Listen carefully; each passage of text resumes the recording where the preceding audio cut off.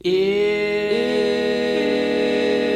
the Bible's got you tied in knots, if you're burdened with religious thoughts, come grab a drink and join the choir. It's Heretic Happy Hour. Hey, everybody. Welcome to the Heretic Happy Hour podcast. I'm one of your hosts, Keith Giles. I'm the author of several books, including most recently Jesus Undefeated, condemning the false doctrine of eternal torment. And I am joined by my much more high energy co-hosts, Jamal and Matt. Guys, say hi. Hi, friends. This is Jamal. Keith, you need to cheer up, man. Because listen, somebody said something, about how that I had too much. I was too chipper, so I was just trying to calm it down. Oh, that's so nice. That's nice of you to do that. But I have good news that may cheer you up. Okay. On this past Saturday, the Buckeyes defeated the University of Michigan for the 8th straight time. We blew them out over 20 points. Oh my God! Who the hell cares? What? And it's good to be back on the Heretic Happy Hour with you guys. Well, I mean, in other news, for things that you guys all care about, my name's Matt. I know y'all don't care about the Ohio State Buckeyes, but I know you care about me, and I've got a new book called Devoted as Fuck. So, yeah, go pick that up. It's a perfect Christmas gift. So please do that. So happy again to be on another episode of the Heretic Happy Hour. Yeah, well, yes, it is. And by the way, we are in the middle of a series here. We're doing a series called Culture Wars. So we're going to be talking about a lot of things, having to do with the culture and the world we're living in today. Really fresh, hip. We know all the stuff the kids are talking about. Totally. Yes. And did you guys have a good Thanksgiving holiday? Yeah. It was okay. Yeah, it was all right. Pretty good. Yeah. Pretty good. Well, we had a great one here, but man, we got pounded with like over 2 feet of snow here in the mountains. Lost power. Nobody could heat wouldn't come on or anything like that. So we had to we were locked out of our house for about 3 or 4 days. So staying down the mountain, but, people who have phone lines in their house weren't able to make phone calls. So if that was you weren't able to call in the hotline. So I apologize for that. But if you have a cell phone, you're probably okay. So I want to talk about the hotline for a second. We do have a hotline. And if you have cell phone coverage or if your landlines are connected, you're not in storms, you can call this number 240-343-7379. And I believe we have a text that came in. Can we cue that up? Okay. This is from a listener. Could you guys cover tithing and giving and the lies associated with paying tithes? I've been told I'm cursed if I don't. I've been told I can't go to heaven, and Jesus was a tither, and much more. I listened to the podcast you guys have here on it, but could you guys expound on the lies associated and fear tactics involved to keep people paying up? Thanks so much. Your show is such a blessing and a place of refuge. It's not easy speaking truth. God bless. Yeah. What do you guys think?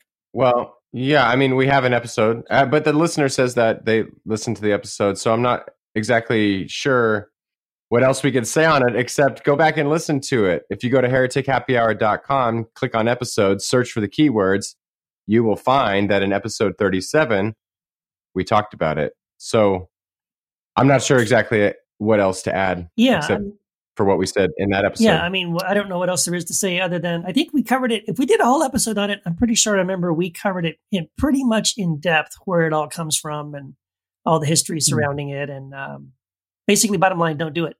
Don't tithe. I don't know much. I think we was pretty exhaustive on that, if I can remember correctly. But yeah, I hope so. Yeah. For sure. That's all you're going to get from us. Totally. Unless of course you want to give towards the, if you want to give, we have a Patreon page. If you want to give to, then we may, not let you stay cursed and may address the issue for you. But yeah, there you go. But if you don't, you might go to hell. I'm just saying. But if you do give to the Patreon page, you will be blessed. That's true. Yeah. 1,000-fold. Well, but because you get bonus content, right? And you get a bunch of cool stuff. There you go. Yeah. Can I make one maybe one comment about this, okay? Because I know the listener listened to the podcast about it, and I get it. It sounds like, I mean, I think when people ask questions, it's because they're bothered. There's something that's eating at them, and that's what I'm intuiting that this listener is like. He's hearing things. He's being told that he's cursed. He's been told that he can't go to heaven and all that kind of thing. Well, I mean, we can, like, there are pushbacks, there are arguments against all of that we presented in the podcast. But I would just say this to the listener, if you're listening to this, sounds like you need to stop listening to that stuff. like, if I was in your shoes, I'd be like, okay, are you going to some church where they're teaching this? Like, why do you go? Seriously, why do you do it? You need to stop. Ask, or if there's people in your life that are kind of telling you that, then, you can love people, but you also don't have to put up with that kind of, you don't have to put up with those conversations. So you can literally draw a boundary and just say, okay, I'm not really interested in that conversation. So that would be the only thing that comes to mind is like, look, if you already know the arguments, if you're sold on it internally, but yet you're hearing this and you want more ammunition to argue with them, I just don't think that's very fruitful. You can win an argument and yet it doesn't solve anything. So I think for your own peace of mind, you might want to just ask the question, like, can I get out of Dodge here a little bit and just let them be where they're at and I be where I'm at, and cut your losses in that sense. Yeah, definitely. Moving along. We got something else. We got something else on this hotline business. I do. I think we have a voicemail. Hi, Keith, Matt, and Jamal. My name is Adam. I'm from Knoxville, Tennessee. I'm a huge fan of the show. I love listening to it, and the podcast and the adjacent groups on Facebook have been a huge blessing to me in working out and better understanding my faith. I wanted to be able to pick y'all's brains a little bit about kind of some stuff I've been questioning.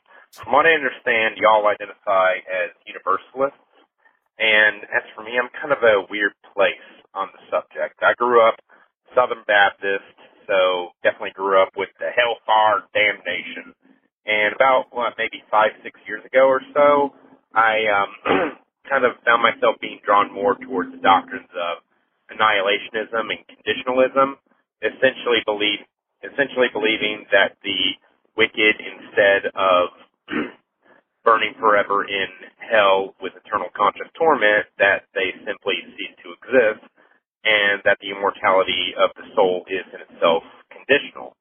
But for the past year or so, I've been questioning even that. I kind of find myself in this place. I personally refer to it as kind of being pulled towards universalism, kicking and screaming. I'm not sure what it is that makes me object to it. Maybe it's the idea that evil somehow has to be punished at the end. Maybe it's just my old Southern Baptist roots flaring up. I'm not sure what it is. I find myself being drawn a little bit toward what I believe is Rob Bell's theory in Love Wins, although unfortunately I have yet to read that. But I think it's the idea that everybody goes to the same place, but how it's experienced determines whether it's heaven or hell for that person. But I kind of wonder if even that's good enough.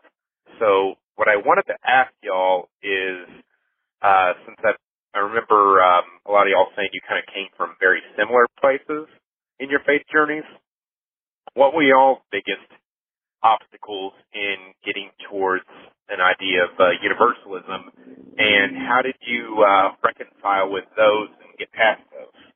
So anyway, I'd love to hear your thoughts. Thank you so much for the show. Keep doing what you're doing, and God bless. Love y'all. Bye. Awesome. It's a great question.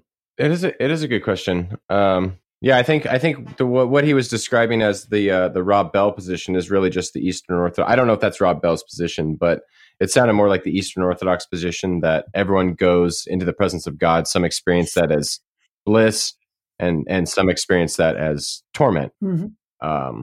And I know Eastern Orthodox are more open to the idea of universalism. Obviously, we had David Bentley Hart, who's Orthodox. He's a universalist. Brad Jersak, and he's more in the universalist camp, although he doesn't like that word, and he explains why.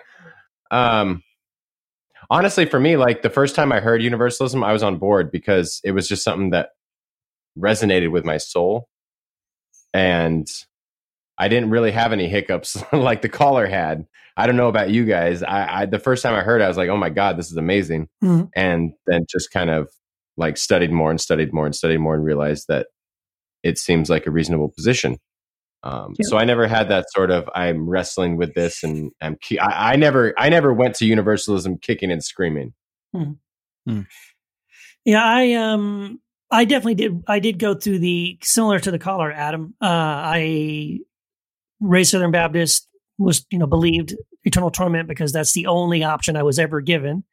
So of course that was the biblical, correct Christian view. So it was only probably about maybe 5 or 6 years ago. I had someone blow my mind with some things that I'd never known before, like that the majority view of the Christian church for 500 years was universalism. What? That there were 3 Christian views from the very beginning of church history. What? That was the beginning for me of like kind of weakening my belief in eternal torment. I briefly went from that to annihilationism, kind of like what the caller did. And I held on to annihilationism for a while, but then the more I continued to read and study and looking at these scriptures that supposedly teach eternal torment, I realized that's not what they're talking about at all. Jesus is not talking about what happens to anyone after they're dead. That's not what he's doing. Well, it's just the point. I mean, 2 quick things. If you're looking for proof in the Bible for scriptures, right, for eternal torment, you will find nothing in the Old Testament. And yet when Jesus, who supposedly speaks more about hell than anybody else, uses phrases like, where the worm does not die and the fire is not quenched, and weeping and gnashing of teeth, and the smoke of their torment rises forever, he's quoting verbatim passages from the Old Testament, which, by the way, says nothing at all about eternal torment. So what the heck is he talking about? It's not about where anyone goes after they're dead. Anyway, I talk about all this stuff in my book that just came out, Jesus Undefeated, which looks at all 3 views. And then after I personally went through this process and looked at all those scriptures and are they really saying what we think they're saying? I turned the corner into universalism, and now that's where I'm at. I pretty much now fully believe that is what Jesus is teaching. That is what Paul is teaching. And I try to make a case for it in my book. So yes. Well, it's a great question. I think for me, a couple things stick out. One was, well, first of all, I think there's a misnomer. Once you get past the label, I mean, you would hear the label universalist, and like nobody wants to be labeled once you label somebody, then the label itself becomes a thing people either try to defend themselves from or run from or whatever. But once I started to look past the label and go, okay, well, why's everybody afraid? Because in the evangelical world, because I went to Southern Baptist University, and in that world, and when I was a pastor in this, we weren't Southern Baptist per se, but doctrinally and belief wise, we did align with them. And the idea is, once I got past the term universalist, I started to ask the question like, well, wait a minute, what does the term even mean? And it means something that applies to all people. That's really what a universalist is. It's that it's something that applies universally to everybody. So then I started to realize like, well, based on that definition, all Christians, or specifically evangelical Christians, are universalists. So when someone says you're a universalist, meaning the other person's not, that's false. Everybody is a universalist. Like speaking in the Christian world, because, and again, I'm talking about people who believe the Bible and follow the Bible. All Bible followers or believers, you have to be a universalist, because Paul says, and I'm quoting the verse from Paul, it says, that just as sin or death passed to all mankind through one man, speaking of the story in Genesis, referencing Adam. So that's just as sin passed to all mankind, that's universal, something universally applied to all humanity, death. Sin passed to all humanity and all men died. So much, and I'm paraphrasing here, but how much more will the obedience or the sacrifice, or however you want to put that, of one man, talking about Jesus, give life to all mankind. So those are universal propositions. Mm-hmm. So an evangelical would say, oh, well, that doesn't really mean all. All doesn't really mean all, but they do mean that. All does mean all for the death, because you won't hear an evangelical say death passed to some mankind. They actually believe that it applies universally to all. So there's the universalist. So I started asking myself, do I want to be a universalist when it comes to death, or when it comes to life. There you go. Some people are universalists when it comes to death. So that to me was a game-changing realization. Like, oh, they are preaching the message of universal death to all humanity, and only a few get the life part. Well, that doesn't sound like very good news to me. No. And, so that's what opened my eyes in that sense. The other thing that really changed me fundamentally, out of that camp of, selective, limited atonement, or, however you want to put that, really was when I got to, and it was a gradual, wasn't any one aha moment. I started to get to know who I was, myself. And that as the more I got to know me as a being, the more I realized that death is an illusion, that there's no such thing as death.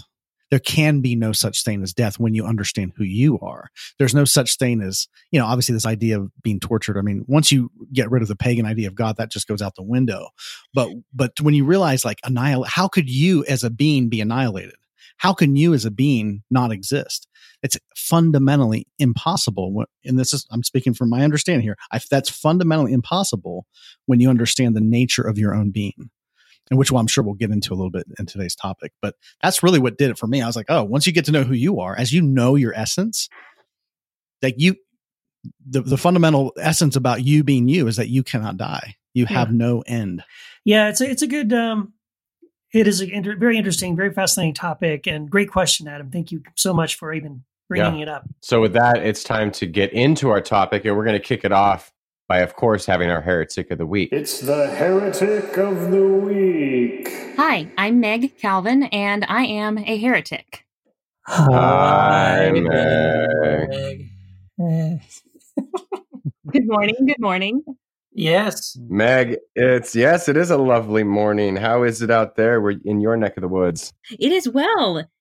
I do have a request for the bonfire session host for you. Oh, you're just going to jump right in, huh? Okay. Yeah. My request is for you to stop heckling our guests on our podcast. Heckling? Ooh. I don't remember. Matt, what have you been doing? You have to refresh my memory because we might drink on the show. I'm not sure. Not sure. You don't remember? He doesn't remember our clean comedian that we had on the listening chair that you kindly heckled a bit on social media. Oh, well, yeah, not on the show itself. Okay, well, I wasn't heckling her. I just was making a joke about clean comedians. I don't find them funny. I didn't mean to offend anyone. No offense. I was joking. Maybe I should do a little heckling of your man crush, David Bentley Hart, on social media. Oh, well, good luck. You're on your own there. Yeah, don't do that. I wouldn't recommend that. That's not a good idea. You're gonna poke a bear. Yes. Well, okay. Well, with that said, Meg, thanks for coming onto the show and returning the favor. We've all been on your show, The Listening Chair, a couple times, and now we're honored to have you. So welcome. There will be no heckling, I promise. Well, I don't promise. There might be. But let's get right into it and ask you why people would consider you a heretic. Yes. Well, I believe the pyramids were made by aliens. No, that's what they were. Wait, for real? No, I'm just joking. I thought they were. Totally joking. Yeah, I think in all seriousness, probably the top four but brief reasons I might be considered a heretic by some, by many, I'm owning it, would be that I believe that God wants us to use our brains and to take control of our emotional health by owning how we were wired and aligning our environment to honor that. Secondly, I believe that we don't have to love everyone that we meet, that we can love people differently, and that we can have a different set of standards and boundaries with different relationships in our life, as opposed to the prior belief that I used to have, and that was that it was my job to be the love of the Lord to every single human being that came my way. So I no longer have that belief. The third reason I might be a heretic is I believe that confidence and ambition and self-love are not only beautiful, but they're godly and they're divine, and they're the furthest thing from sinful. And I think a lot of Christians would disagree with me on that and believe that the godliest thing you can do is to give every single ounce of credit to God and not take ownership as a co-creator with God. And that some Christians believe it's godly to shrink back and to cloak your gifts when really that offers no good, no healing to anyone.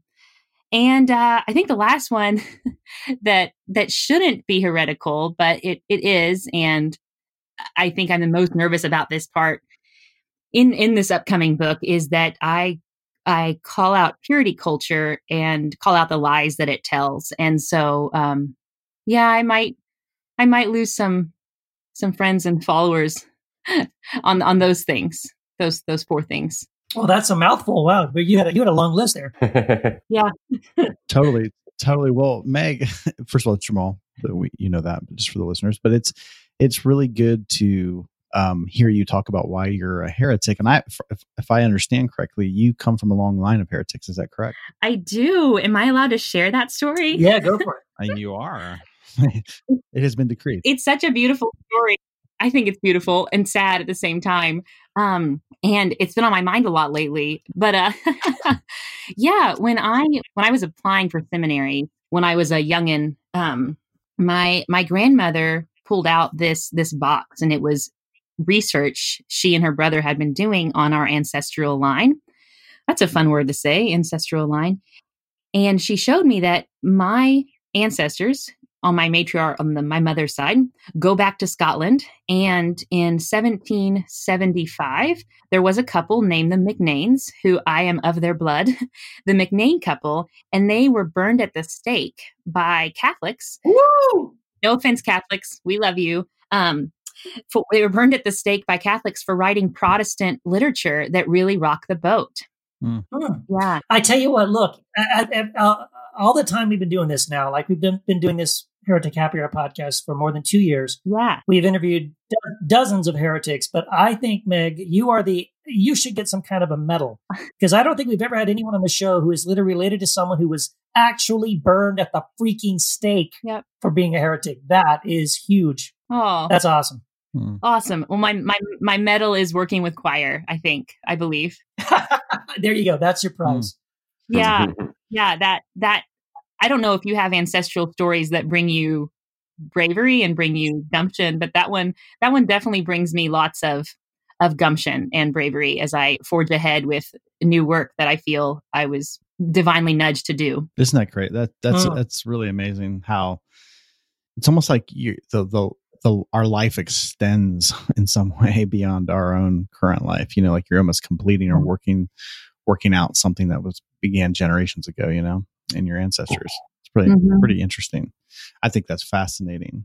Also, I'm really excited about your book coming out, and it's titled "I Am My Own Sanctuary." Is that correct? Mm-hmm. Yes. Okay. So first of all, I love that title. I love the title. First and foremost, because it starts with "I am." It's really interesting that, I mean, I'm sure you're brought up in the Christian tradition, but whenever we think of God, I've always been taught to think of God as a you are, as there, God is out there somewhere, and we relate to God as this separate being out there in the universe somewhere. And I always find the term "I am" to be really provocative, because you can't say the name unless you actually use it in the first person. You actually can't say it, but we're taught to say it in the second person, but it's really first person. So it's really interesting to me that "be still and know that I am God." Like if you can't actually say that and mean it, and without it being heresy in the Christian world.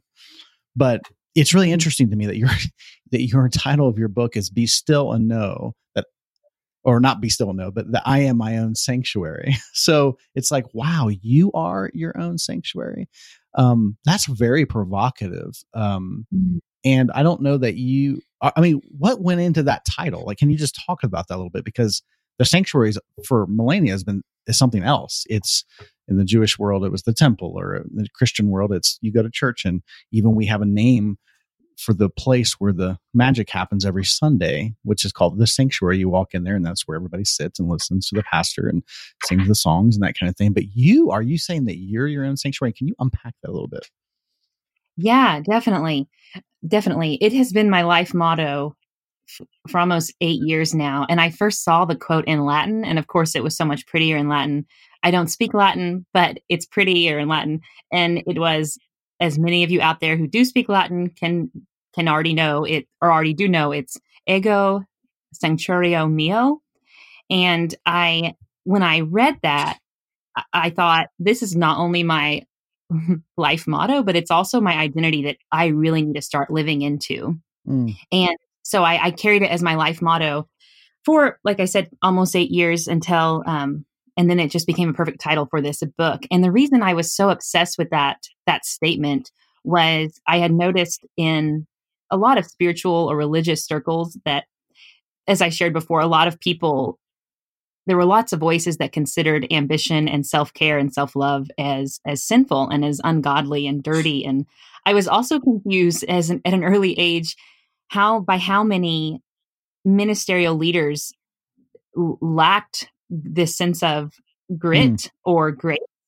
And any form of grit they had came from wanting to appease or impress others, and just total burnout, just utter burnout, just a total disconnect in pastors and other ministerial leaders, a disconnect of who God made them to be, and making time to tune in to that voice within and honor that. And so, we were talking about Carl Jung before we went on air, and in psychology, we have this phrase, we have this concept, this goal of being differentiated humans. Mm-hmm. And what that means is we have this healthy balance of autonomy and togetherness, that we can be safe within our own self. We can be at peace regardless of the chaos, of the poor choices, of the hurtful words, of the fickle moods around us. If we're a differentiated person, we can be unaffected and find grace and grit within. And so that also went into why I loved that saying. That was my motto, was because I was struggling. I struggled so hard at being a differentiated person. I made every decision based off the mood of the person I was with at the moment. And then the second, this is unpacked in the first chapter of the book, the second undercurrent of the title and my life motto is that we often forget that the divine dwells within us. And so taking ownership of that and being your own sanctuary. And I know that the title is going to ruffle some feathers, and you're welcome.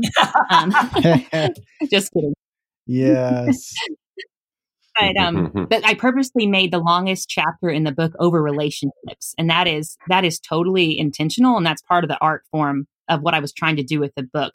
But I'm in no way arguing that we don't need community, that we don't need corporate worship, that we don't need relationships and whatnot, that we don't need to think about the needs of others. But there's a way I unpack that in the book of honoring this arsenal, if I can use that phrase, this arsenal of grit and grace that we already have within us, and we just need to own it. Yeah.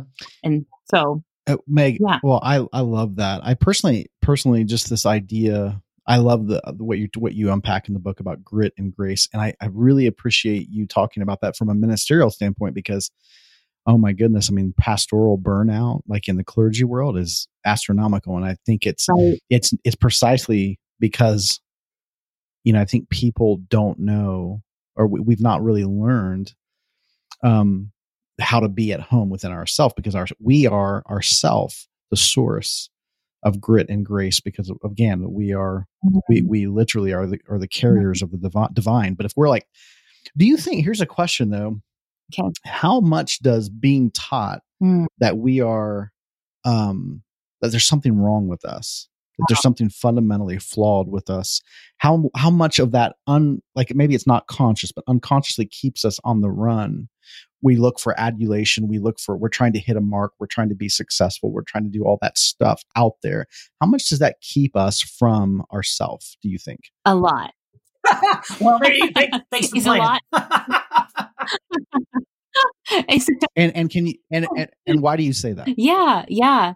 I think when someone is raised with the belief that they are depraved and wretched and totally broken, whenever they have an idea that is divine and they need to steward that creativity, they need to birth that idea into the world for the healing of themselves, for the healing of others.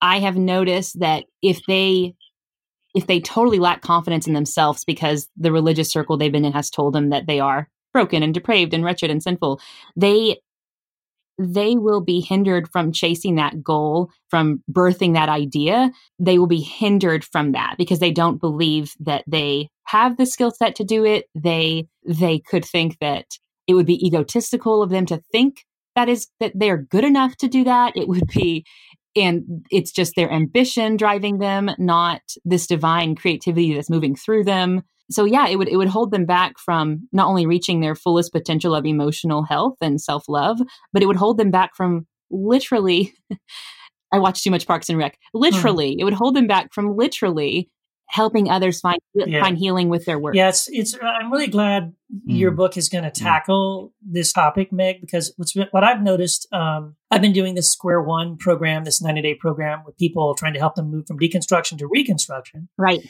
And one of the major factors that I've noticed and that we're talking about is exactly what you're talking about, like how religion, because it's all about fear and control, it teaches us, it trains us. I mean, it really almost brainwashes us into believing the lie that there's no good in me, right, that I'm a worm, that I'm worthless, and anything good that happens, oh, glory to God, that wasn't me, that was Jesus.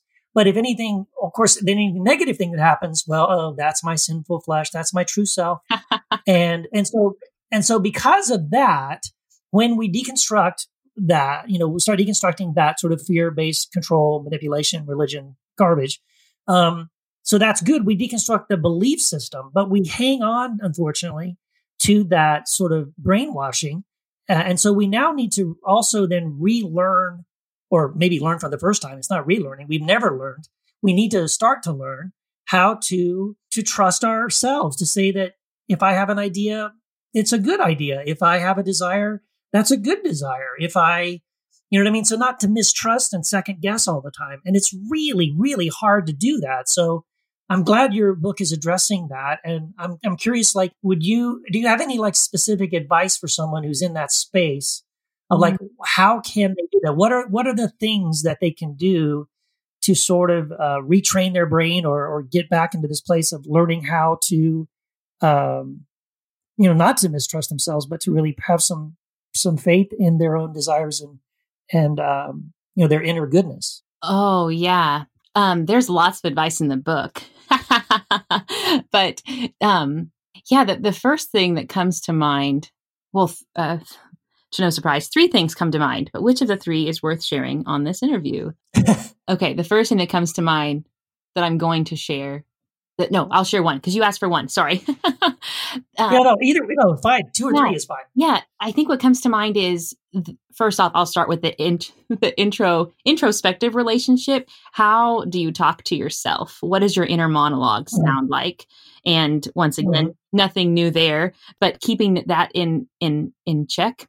And also reevaluating your relationships. And in the book, I unpack these 3 tiers of relationships and how that is healthy to have different tiers of relationships, different standards, different expectations, different boundaries, and check with yourself how often during your week are you around people that build you up, that make you feel loved, and then that love you outside of your talents and love you outside of your work, but also understand and support your work and your ideas and want you to reach your full potential and want you to own it, that you are this badass, creative, divine being, that God is just waiting on you to wake up and own your power.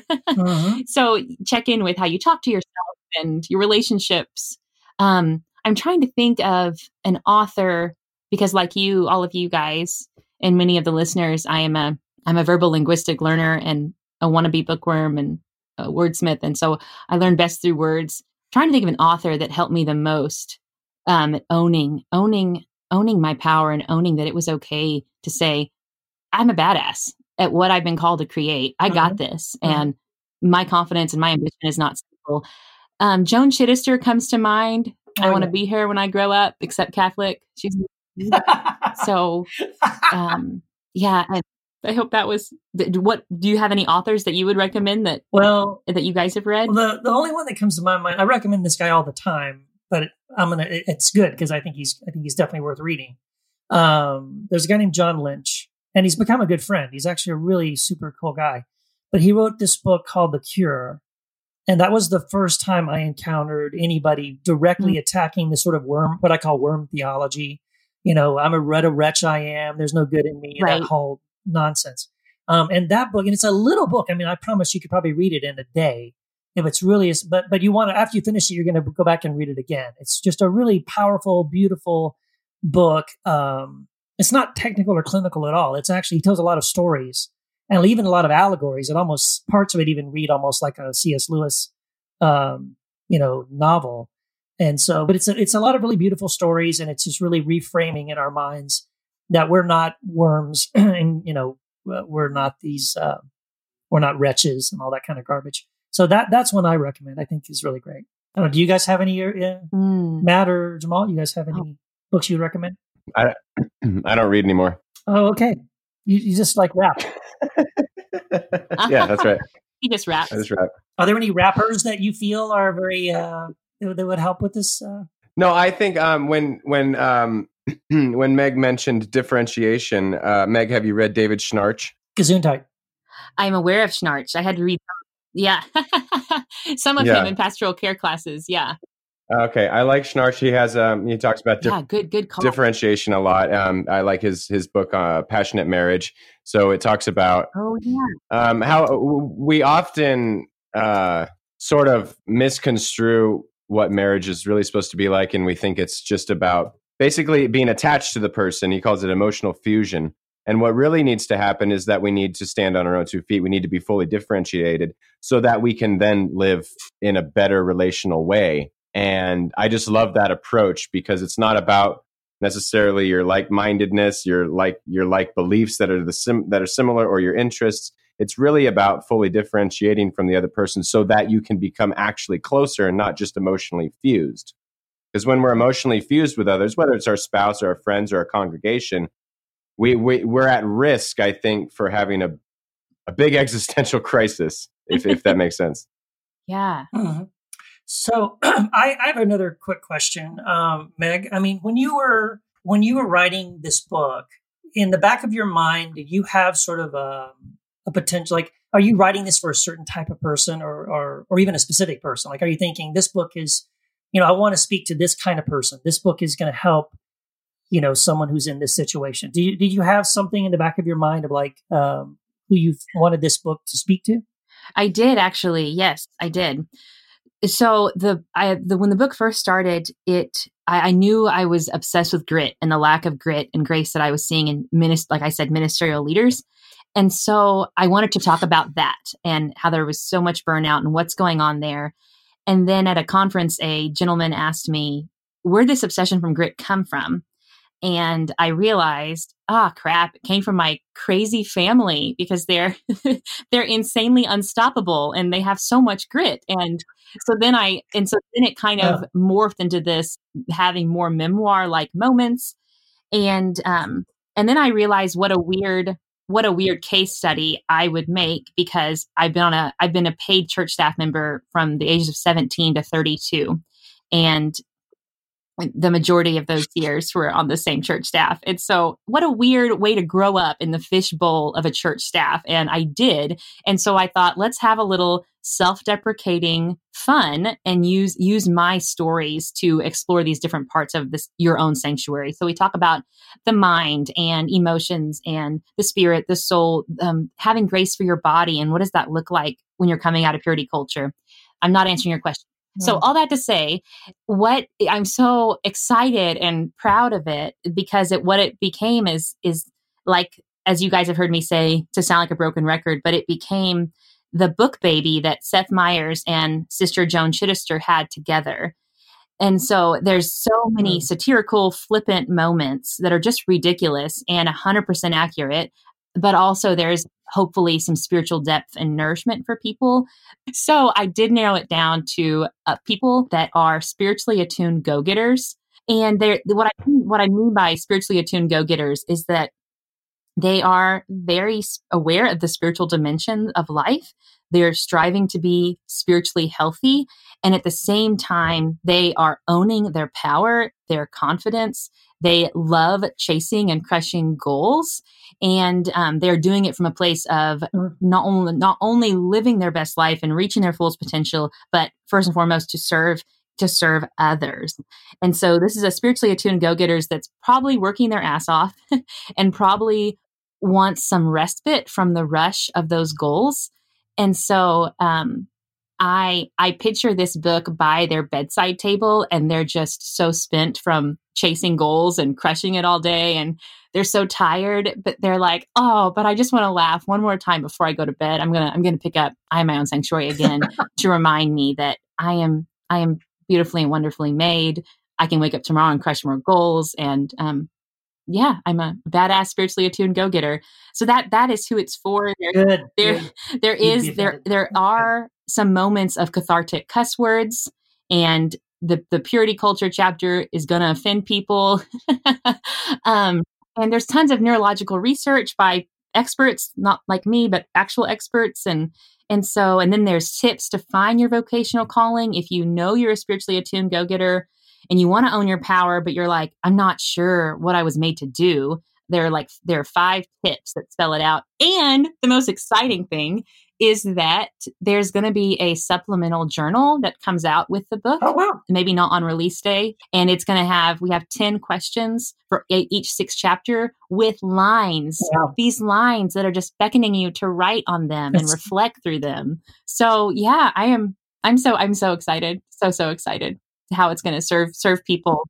But yeah, that's who it's for. People that want to laugh and aren't afraid of cuss words. Yeah, sounds awesome. So can I ask you this? I'm sorry to put you on the spot. So maybe we'll have to edit this out depending on on your answer. But so if you're doing a workbook for this, do you think this might also one day become sort of an online course? Hint, hint.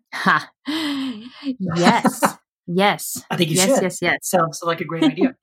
Yeah. Yes. That is the plan. By the time our friends are listening, the book has been out for 4 days, and I'm going to cast a vision. I'm going to manifest this moment. We sold 100 copies of the book, which means I have the title of the book tattooed on my right arm now, which is awesome. And you're going to shave your head, right? I'm going to shave my head if 150 are sold on drop day. Okay. Just kidding. I'm way too vain for that.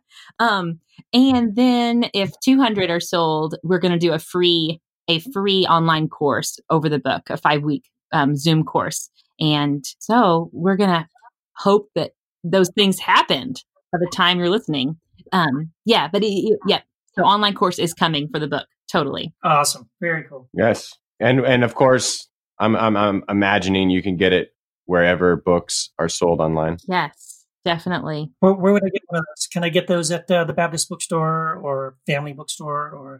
Yeah, it's Family Christian. Is Family Christian still available? Family Christian stores, yeah. You know what I just realized is I just found this out. My first book, it was turned down by 8 publishing companies, and then 2 were interested. Let it be known, but but one of them that turned it down, I saw them recently selling it, and it's a $14 book, and they were selling it for $25. Wow. Isn't that crazy? How does that happen in the world of publishing? So funny. That is weird. Yeah. But, wow. Well, I'm just, I'm going to say, Meg, I'm honestly, I'm just so excited that you are part of the choir family. I'm very excited that this book is out, and that, in general, when I look at, I'm proud of choir. I'm very proud to be a part of choir, and not just kissing up to Ralph, but I love you, Ralph. But I'm seriously though, I'm very excited because it's awesome to sit back and see new voices like yours kind of coming into the family and saying things that need to be said in the ways they need to be said, reaching audiences that definitely need to be spoken to and reached with these kind of ideas. I'm just excited. I'm so glad, and I know this will not be your last book. I'm hoping there's many more to come. It's the third one's brewing. Bring it in. Yeah. Do it. And I have the honor, I'm reading Rogi's book, Josh Rogi's, and Mark Harris's next book for endorsement. And they're super, to no surprise, also just amazingly healing reads. So I'm excited to be among great spiritually attuned go-getter content creators. Have we determined when your book comes out? Like, when is the release date and where can people get it? Have we already talked about that?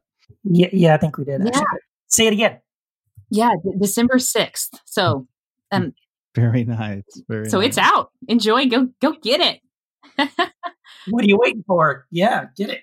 Yeah, Amazon. If you have any questions, go to megcalvin.com. I'm here to serve you. Awesome. Yeah. Thank you. Yeah. Yes. Thank you so much, Meg. Yeah. It's been a blast. Thank you, guys. Keep up the amazing work. Yeah, you too. Yeah, you're awesome. But Your no more podcast- heckling. What was that? I said no more heckling as a joke to Matt. Well, I can't promise anything. Yeah, I wouldn't put a lot of hope in that, actually.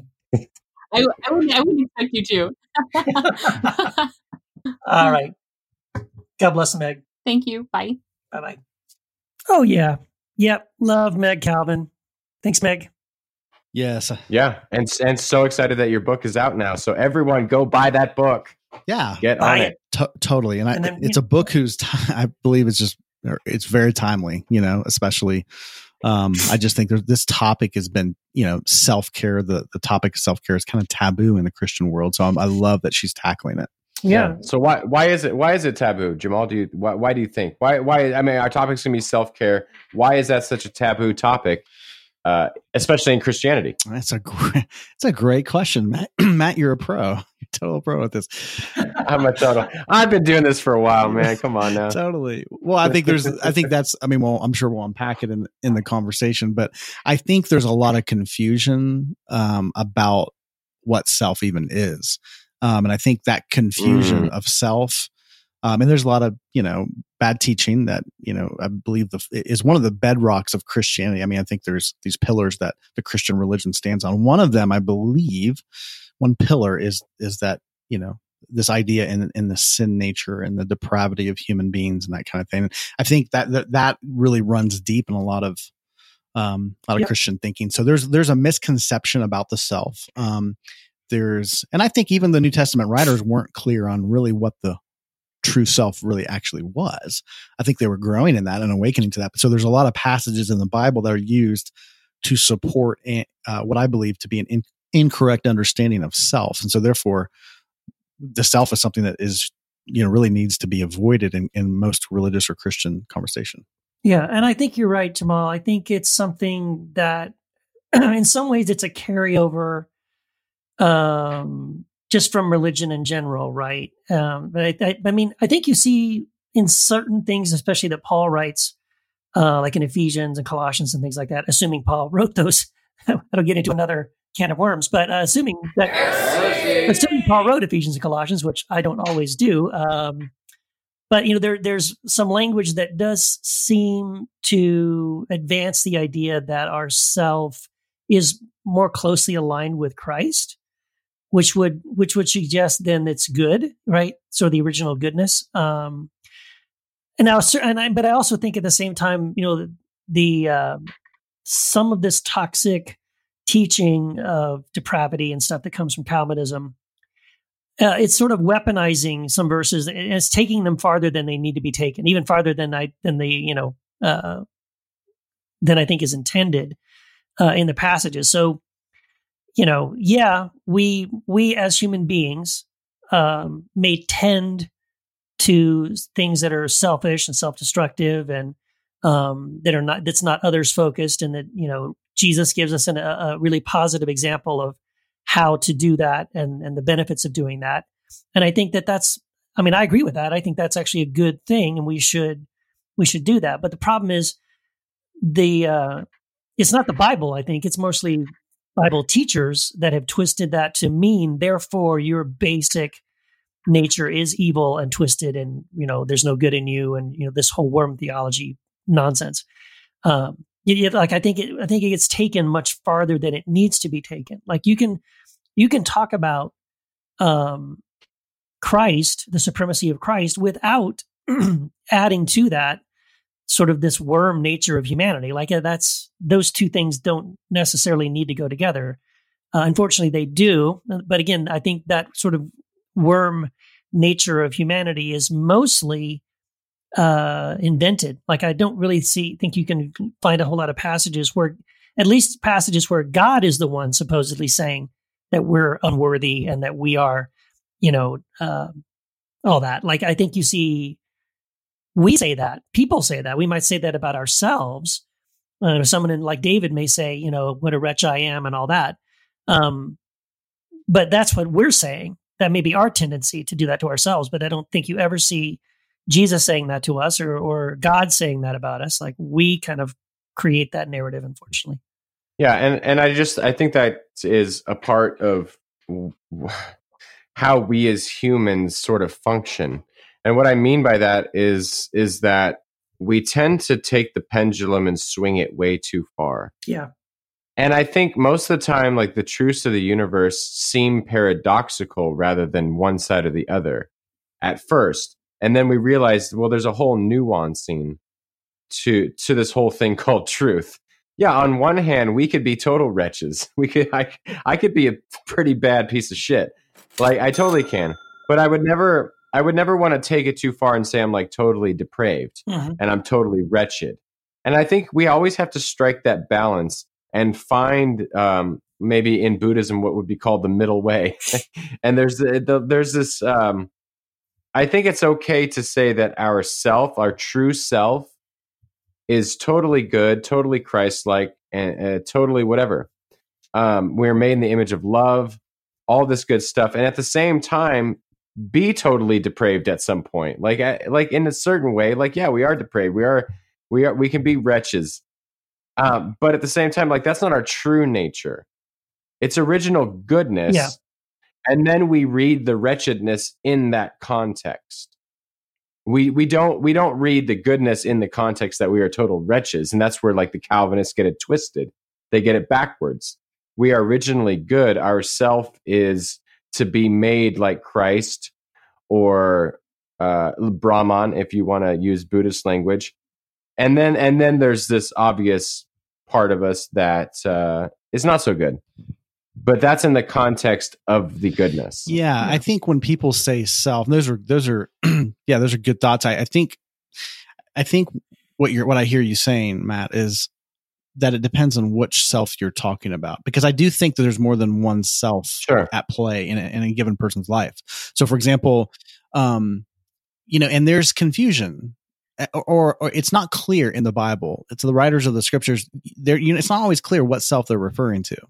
So, and I think some of them weren't even aware of their full self. That's why I think it can be helpful to look to Jesus in this regard. So if we look, because Jesus is our standard, he's like us. He's the child of mankind. He's always referencing back to his humanity. He never references anything other than that.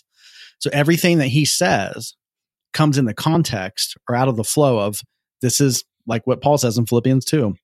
He took on a servant, the lowest of humanity. So everything he's going to demonstrate in his life is as a human. So that's where I think, okay, how did Jesus understand this concept of self? I think it's a really important question. But there are some unhelpful verses that I think should be pointed out that just have come to my attention. There's a verse where Paul says, it's no longer I who live, but Christ who lives within me. So the life I now live, I live by faith in the Son of God. And so when people will take about that, like, so yeah, so you die to yourself and then Christ lives through you. Or there's other passages that reference the unworthy nature of humanity. I think there's a passage in Revelation that talks about, no one was found worthy in heaven or on earth to open the scrolls except for, Jesus. So there's these, and I actually think those are bunk. Those concepts, those ideas, what's communicated in there, those are unhelpful, and they come from a limited. My understanding is that that's a very limited perspective on the self.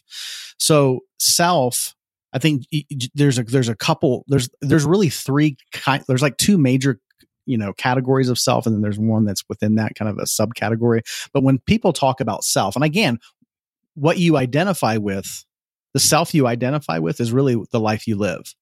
So there's one category of self, in my opinion, in my understanding, is the self that is really has a birthday, has the start, has the end. Your name is, my name is Jamal. I was born on a certain day.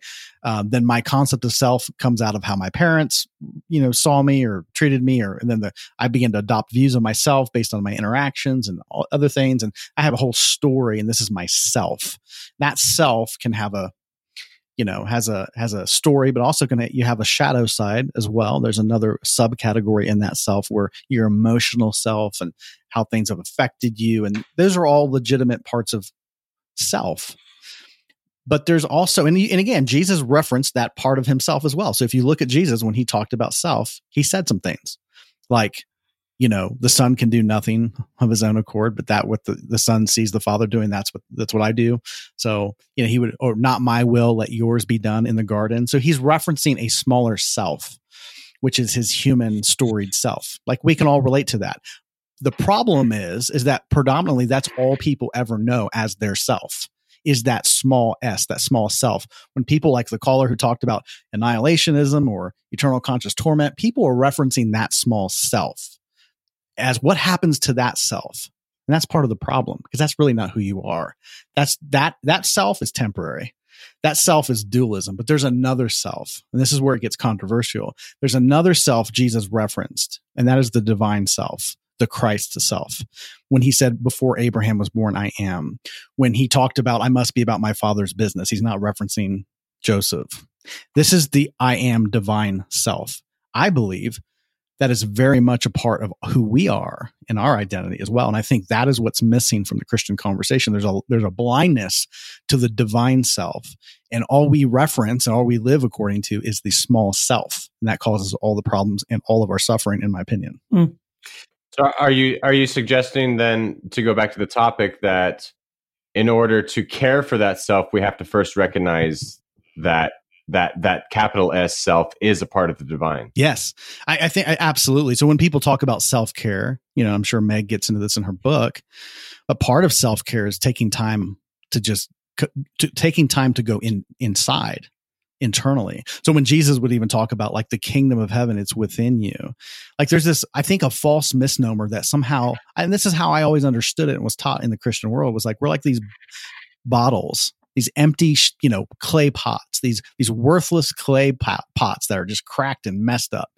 And inside is some treasure. That treasure inside is not us, by the way. It's Christ. It's God. You are worthless, but there's God inside of you, and that's what makes you worth anything.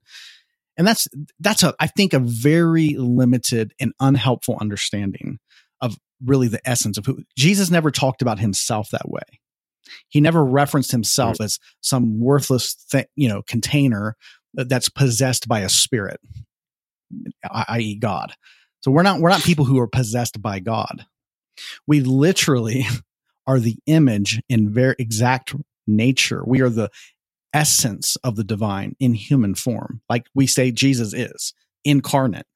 This is my understanding. This is controversial. By no means is this widely accepted. That's why Christians don't believe this. But I firmly believe my understanding is like, if you look at Jesus, here's a person who knew his essence, his higher self. So to come back to that is like self-care would be to come inside, to get quiet. One of the passages I love the most where it says, be still and know that I am. To say, be still, know that I am God is redundant, because the name of God is I am. So, that's the name of God, is I am. You can't actually say the name of God without self-reference. I don't know if you guys know that or caught that. You actually can't say God's name without using it in the first person. And I think that's where it becomes really mind-bending, in a sense, when you start to come inside and realize, oh, the self, this is the self that is literally, when you claim being, I am, you are claiming a divine statement like Jesus did. So this is what I think is very unknown and misunderstood. And again, to come back to self-care is like, it's to come back to awareness of this self, this place of being. So can I ask? Yeah.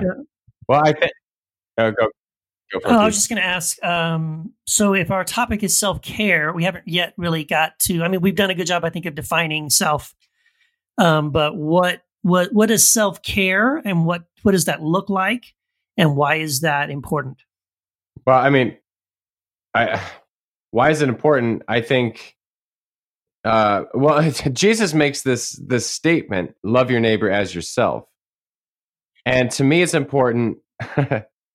I don't know. This is where I have a disconnect from where most Christians view themselves as. I don't know how you can love others or love God if you don't love yourself in a certain way. If you think of yourself as a wretched worm, how can you view your neighbor as anything other than how you view yourself? And how are you supposed to love them if you view yourself as a wretched worm?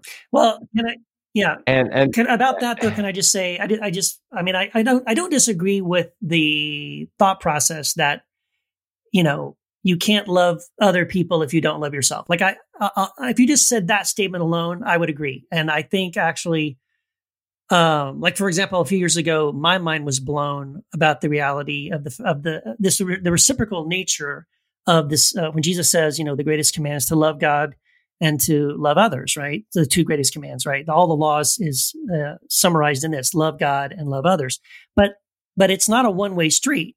Like I have to not only, as an individual, I have to not only learn how to love God and love others, I have to learn how to first, I would say, I need to learn how to receive love from God. And then I need to learn how to receive love from others, because if I'm in a room with 10 people and all of them are trying to follow those two commands, love God and love others, but none of us is willing to receive love from God or from other people in the room, we will all fail at those two commands. Because if in other words, you can't love me if I won't let you, right? If I'm not receiving love from you, you can knock yourself out trying to love me, but I'm shut off. I'm closed up to it, and I'm not putting myself in a position to receive it. So for me personally, that was a huge epiphany. Like, oh my gosh, man, I frankly don't even think I know how to receive love from God. Like I had not thought about it. And actually, when I started to think about it, I realized that I really wasn't very good at receiving love from God or from others. Because you have to be vulnerable. You have to open yourself up. There's the potential that another person could hurt you, right? If I'm going to open myself up to love from another person. And so those for me are big, big things like that it needs for that idea of loving God and loving others to be fulfilled. We have to be people who first learn to receive love. Yeah. And I think one of the hardest things to learn how to receive from is yourself. Because I don't even think that's even understood. Because again, the idea is, well, our perception of self is that we're lacking. So it's like we're looking for something to receive from. A lot of people are looking to God. They're going, yeah, I need God to fill me up because I feel empty. And they're looking outside of themselves. This is the problem of the external God, which, by the way, is not what Jesus did not talk about an external God. This is the creation. This comes out of a misperception. So people, it's an illusion. We look for, God out there. So we're looking for God to love us so that we can receive that love. But you're not going to find that God out there. There is no God out there. All you have is self. Good news is it's in that self. The oneness of within yourself is where you find the divine. And so the reason I think it's important to love yourself in order to love other people is because think about like walking down a street and somebody's thirsty, dying of thirst, and you have like water to give them and you don't give them that water. Well, that's not love. So first you would have to give them water, but in order for you to have water to give them, you have to get that water. Where are you going to go get that water? Like, where is that water found? That water is only found in that place of stillness within your being, which is what Jesus referenced as the kingdom of heaven within you.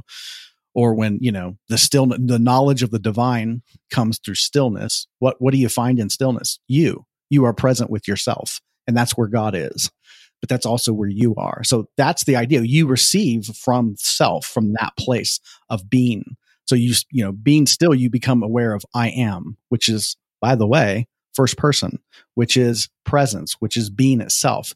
That's what so self-care, learning to love the small self is to get to know your big self, because the only person that can love the small self is yourself. Yeah.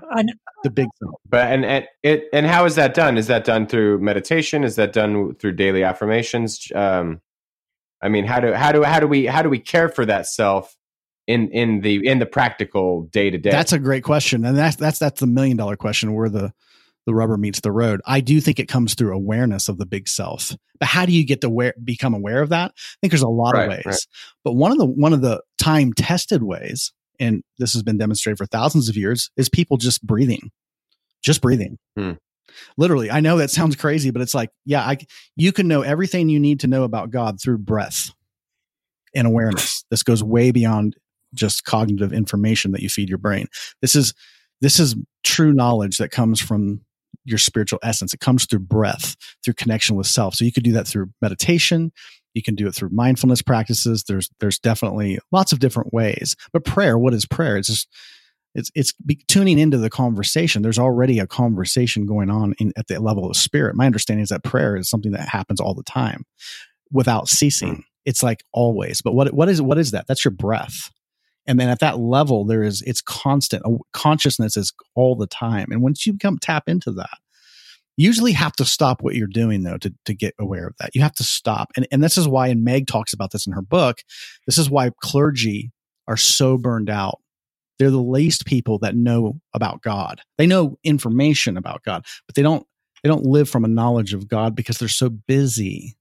And this is the problem, because we have to stop what we're doing in order to actually care for the self, because, but people, we're drilled in. Like, if you just sit and breathe, what are you accomplishing? Yeah. And that's the rub. Yeah, I would. I just want to reflect back a couple of things that you said, Jamal, because here's the thing. I think, though, in reality, like it's gonna sound like I'm disagreeing with you on some terminology, but I think where you and I would align is the practice. So we may be thinking of the mechanism in slightly different terminology, but I think at the end of the day, what we would both sit down next to each other and do would look very similar.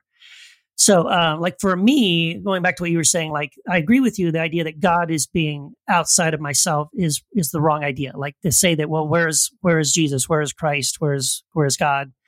A lot of Christians think he's up there somewhere, and we're waiting for Jesus to come back. We can't wait for him to get back, because then it'll be great. But that, again, I agree with you. Jesus doesn't say that.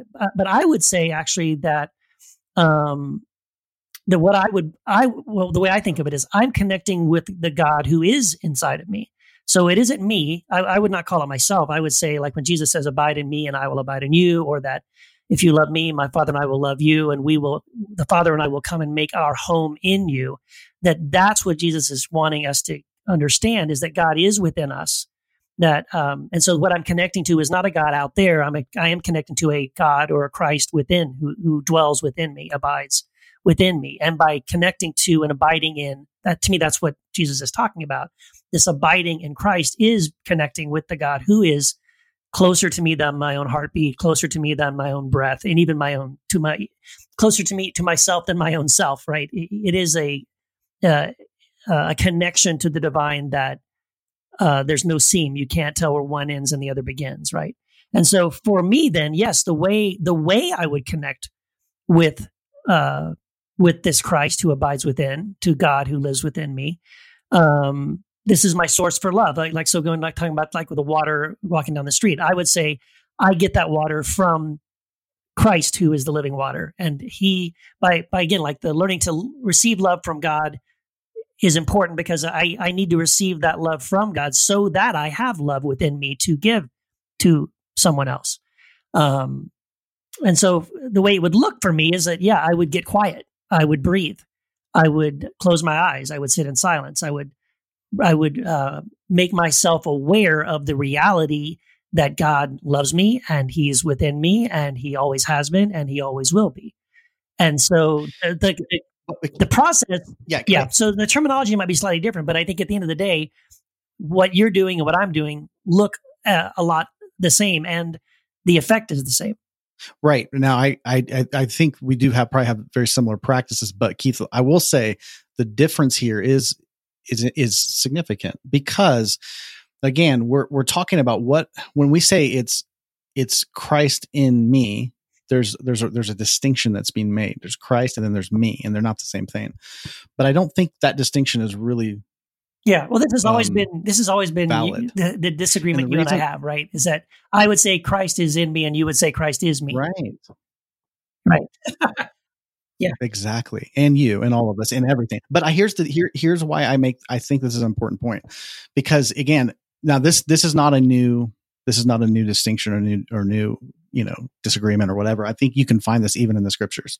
So in John chapter 1, the writer of the Gospel of John in chapter 1 said, he's talking about, in the beginning was the Word was with God, the Word was God. But then a few verses later, he goes in and says, there was a man sent from God whose name was John. He came as a witness to testify concerning that light, so that through him all might believe. He himself was not the light. He came only as a witness to the light. Now, that's an interesting distinction. So it's okay. So John the Baptist is not the light of the world. but he came to testify about the light. This is coming from the writer of that gospel. That's the perspective. But there's a contradiction here because later on, Jesus, I think, kind of corrects the perception. And he says, I am the light of the world. And no one argues with that. But then his biggest contribution, I think, one of the things that he's trying to drill in the minds of the disciples are, but so are you. So he would disagree. I don't think the writer of this gospel was really clear about that. So Jesus' words are, but so are you the light of the world. He actually claimed that he wasn't the only one that's the light of the world. And he didn't say, hey, if you do the things I say, or if you pray the sinner's prayer, or if you're baptized, you're the light. No, he just said, this is who you are. But no one takes a light and hides it under a bed. So that indicates somebody's under a bed, some under a bushel. There's a light that's being covered up. And how is it being covered up? Because we don't know who we are. So he's correcting it. You are also the light of the world. He's speaking as a man. So it's incorrect to say Jesus is the light, but we're not. So, and guess what God is, by the way? God is light. So this is when we start to grow in our understanding of self. This is where I think the distinction starts to go away. It's like, yeah, what's God? What's self? We don't know, because the same things apply to all of us. I'm like, I know this is the distinction. This is why I think it's important, because that disagreement is even found in the Gospel of John itself. I think so too. We're both right. I think you guys are both right, to be honest with you. It just depends on which self you're referencing. I can quote John Calvin, and I think don't do that. Don't do that. Even Calvin says, I'm going to fuck off, Keith. A quote. Our wisdom, insofar as it ought to be deemed true and solid wisdom, consists of two parts, the knowledge of God and of ourselves. But as these are connected together by many ties, it is not easy to determine which of the two precedes and gives birth to the other. And I think that's really wise. And because it's like our knowledge of God and our knowledge of self is so intertwined that it's like the chicken and the egg thing. Yeah. And that's why I would say both. You guys say you're disagreeing. I'm not sure if you are, but maybe I'm wrong. I mean, I don't know. Well, no, that's what I was trying to say in the beginning, was that I think that Jamal and I disagree on some terminologies about how we get there, but I think where he and I both get is pretty much the same. Yeah, I just think you define it differently than I define it. You might use different terminology than I would use. I think we would describe the mechanism slightly different. But at the end, what you and I are doing and practicing are exactly the same. Right. I just think it's important when how somebody understands themselves. Because and again, in my coaching work, I'm dealing with people all the time, and where we see major breakthroughs is when people's perception of self radically elevates. So, for example, I think it's really powerful. It makes people cringe. I say, look yourself in the mirror. I know it sounds cliche and all that, but like, look yourself in the mirror, or tell somebody you love. Say, hey, I just want you to know that I am the light of the world.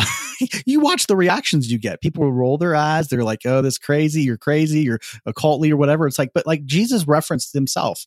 I'm the light of the world. Didn't bat an eye. What if we could be like that? What if we are actually the light of the world? That's the whole point. It's like, I don't think Jesus points to himself exclusively in these matters. And I think that's the fatal error of Christianity, is it points to Jesus exclusively. It's a misnomer. He ceases to be an example then, in my opinion. He ceases to be an example for us if we point to him. So we have to come back and go, who are we? Like, it's not who do we say God is, it's who do we say we are. Yeah. Well, I think that's I think we got to keep exploring this, but a little birdie is telling me that we're running out of time, which brings me to the next point. We're going to carry this conversation on into the next round. And if you want to get the next round, you got to go to patreon.com/heretichappyhour and sign up. And we're going to give you all bonus content, because this conversation needs to keep going. And it also needs to keep going in our Facebook group, Heretic Happy Hour Podcast, which is exclusively for Patreon supporters. So please jump in on this conversation and give us your thoughts in that after you sign up and subscribe on Patreon. Yep. And then after you do that, you need to go to the heretichappyhour.com website, where not only can you listen to episodes and download a lot of really cool stuff. Oh my gosh, do we have an awesome store full of incredible t-shirts and pillows. Oh my gosh, please get these throw pillows. Buy one for your buy one for your favorite aunt or uncle, especially if they're like a really strong evangelical Christian. with scripture verses that will blow their minds if they actually look them up and read them. It'll be so much fun. Trust me. Yes, and I believe we are. We have a live show coming up. Hell yeah! Yes. Hell yes. That's right. Are you coming? Are you guys coming? I think I'll be there. Yeah. I'll try to make it. If there's free I'm gonna be donuts, there. I'll be there. Yes. It's going to be at the Sidecar offices in Costa Mesa on Saturday, January 4th. And I believe those usually start around 6:30. Mm-hmm. So come on out and bring your coffee mugs. And, Fill it with booze. Fill it with lots of Other booze thing. and donuts. Yes. Yes. And also we are now on iTunes. Yes. If you'd like to go and rate us and Finally. review us. Judge us. Yes. Give us a judgment. Rate us, please.